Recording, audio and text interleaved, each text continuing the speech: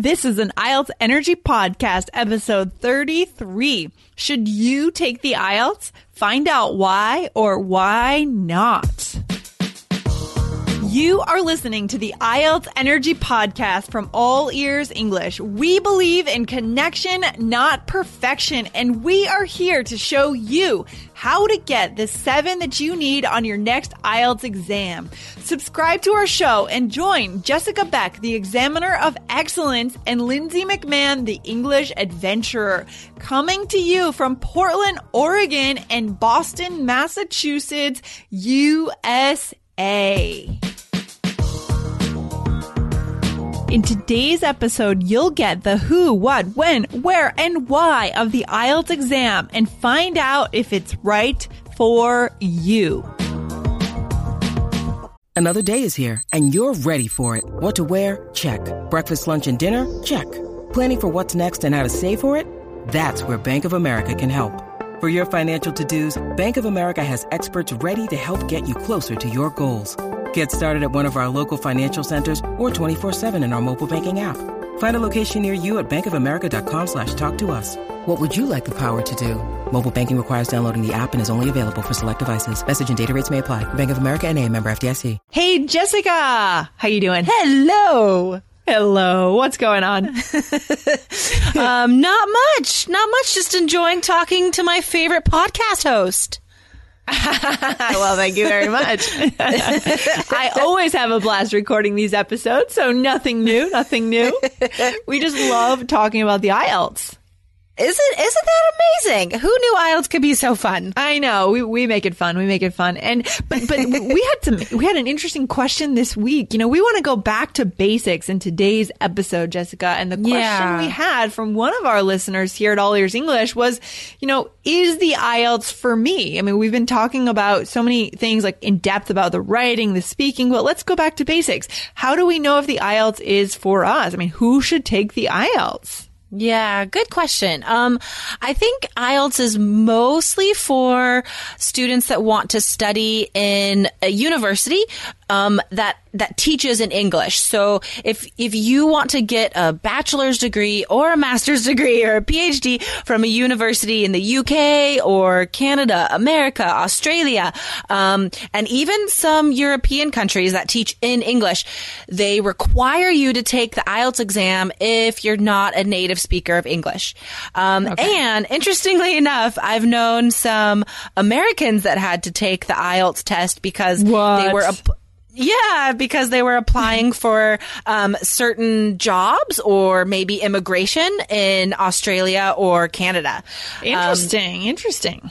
Yeah. So there are two types, right? The academic IELTS and the general IELTS. So these two tests are not completely different. In fact, the listening is exactly the same. The speaking is exactly the same for academic and general.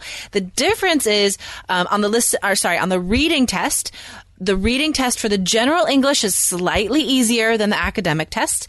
And the writing questions are also different. So task 1 on the general writing is going to ask you to write a letter to a boss or a friend. It'll tell you what to write about. Whereas, as some of our listeners know, task 1 writing on academic is about like numbers and graphs and stuff. Okay. So slightly more difficult. Mm-hmm. So then the people who take IELTS are mostly people on an academic track, moving towards, a career in certain areas where they want to be studying in an English speaking country, right? Exactly. Yeah. So depending on the university you apply to, they're going to have different requirements for scores. So some colleges, some community colleges, for example, only require a 5.5 to get into. And honestly, like that's easy. You guys can get that. But if you want to study, TESOL or linguistics or something, then you're probably going to need a 7.5. So, wow. Varies. Okay. Yeah. I know a lot of our listeners, as we always say, they're reaching for that 7 because that's often the cutoff point for great career tracks, right? So, that's why we're here. So, yeah. So, yeah, mostly academic purposes. Yeah. And what does the IELTS look like? I mean, what exactly is on the test? Yeah, it's very different from tests like TOEFL that are on the computer. IELTS is all paper and pencil. It's really sort of a more traditional test. You have your reading booklet and your answer sheet. These are physical papers that you can touch and write on and erase things on. So paper and pencil, no typing. You listen to a CD. It's kind of old school in that sense. And then the speaking, of course, you're with a real person. You're talking to a real person in a room by yourselves. Right. And that's a key difference, right, between the IELTS and the TOEFL. Is it true that on the TOEFL, you're kind of talking into a machine, into a computer? Yeah, exactly. So the speaking and the writing are so different. So on IELTS, you're talking to a person, and TOEFL, you're talking to a computer, which I think would be weird. At least for me, it would be. And then the writing, you have to type your essay. And I think that trips some people up because, not everybody's a good typer, of course. I bet it does. And then the next question is if I want to take the IELTS, when should I take it? I mean, how far in advance should I plan? What's the timeline here? Yeah. Of course, it depends on where you are in your English studies, what level you're at. But I would say if you're around an intermediate level, I would probably start planning 6 months ahead of time to plan out the appropriate test practice and really focusing on strengthening the specific skills you need to do well on the test. So I would, plan about 6 months. However, if you're a little above intermediate, I think you could give yourself a good solid 3-month time frame, to really focus in on studying to basically get to know the test. And then you can you could do well on test day. Thousands of IELTS Energy listeners have already downloaded our IELTS cheat sheet, so they will now know exactly what the examiner wants on the speaking test of the IELTS. And if you want to know what the 4 things are that the examiner is going to look for during the IELTS speaking test, go right now to allearsenglish.com/evaluation. That's allearsenglish.com/evaluation.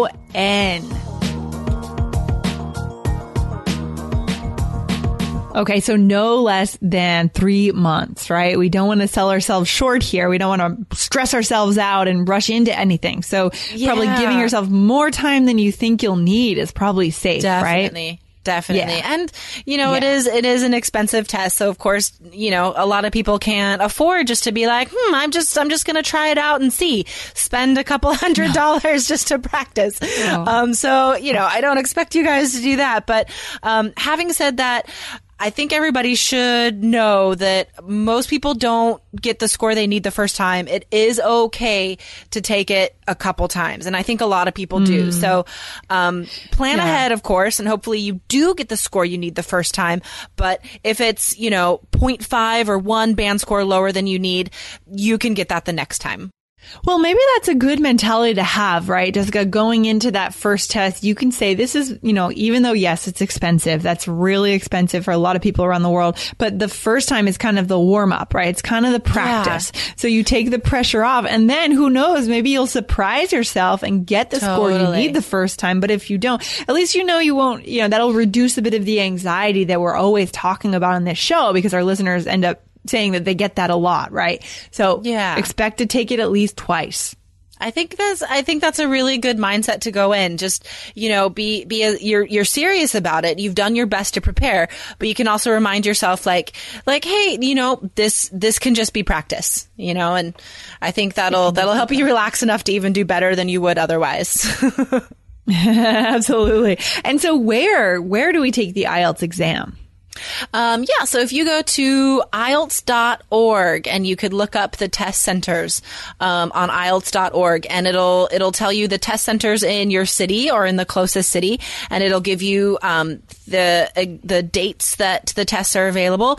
And be aware that IELTS tests are really popular right now, and these test centers do fill up quickly. I know just in my part of the world, in the Pacific Northwest, it's not a huge area, huge swath of the globe, but just in these sort of like 4-state radius around where I am, you have to schedule like 3 months in advance. So these tests fill up really fast. So this is just one part of your planning, right? I mean, if you're already planning, 3 to 6 months ahead of time, this is part of the process.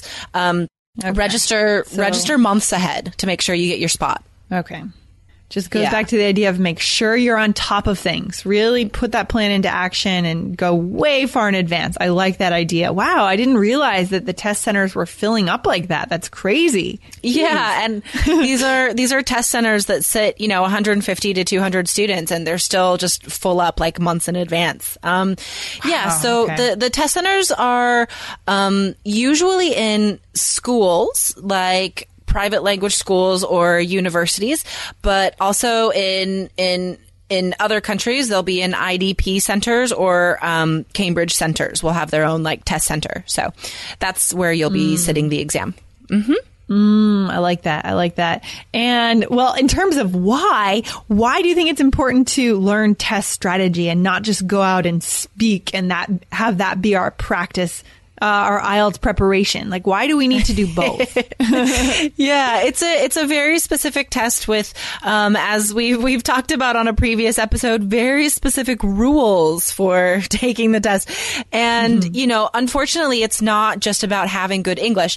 Of course, that is half of it. You do have to have a high level of English ability. But the other half of that is knowing what to expect on the test. What does the examiner want? How much time do you have for the listening and the reading tests? These are all things that you have to be aware of before you go in.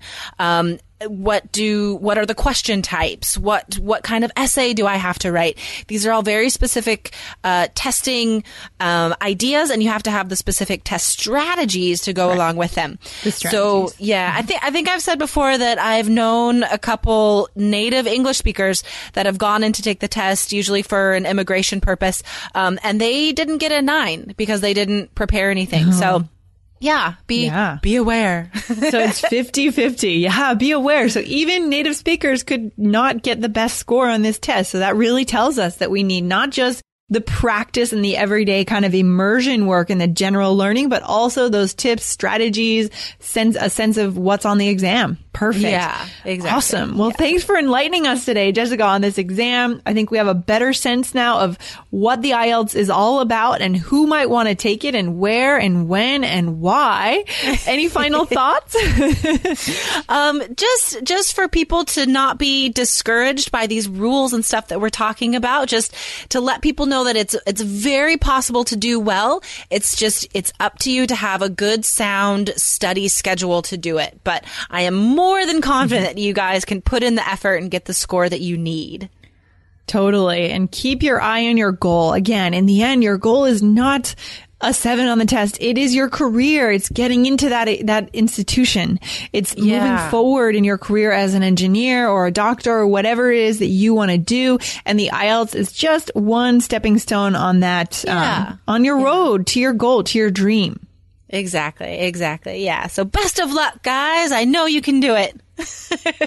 We know you can do it. We're here for you guys. All right. Thanks so much, Jessica. Have a good one. My pleasure. You too. Bye. Bye.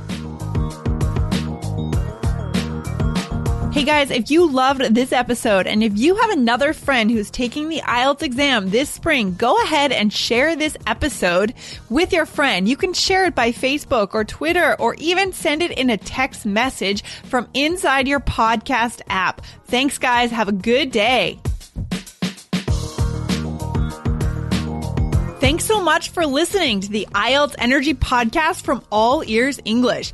And if you want to get tips from Lindsay and Jessica every week on how to get a 7 on your next IELTS exam, be sure to subscribe to our podcast on your computer or on your smartphone.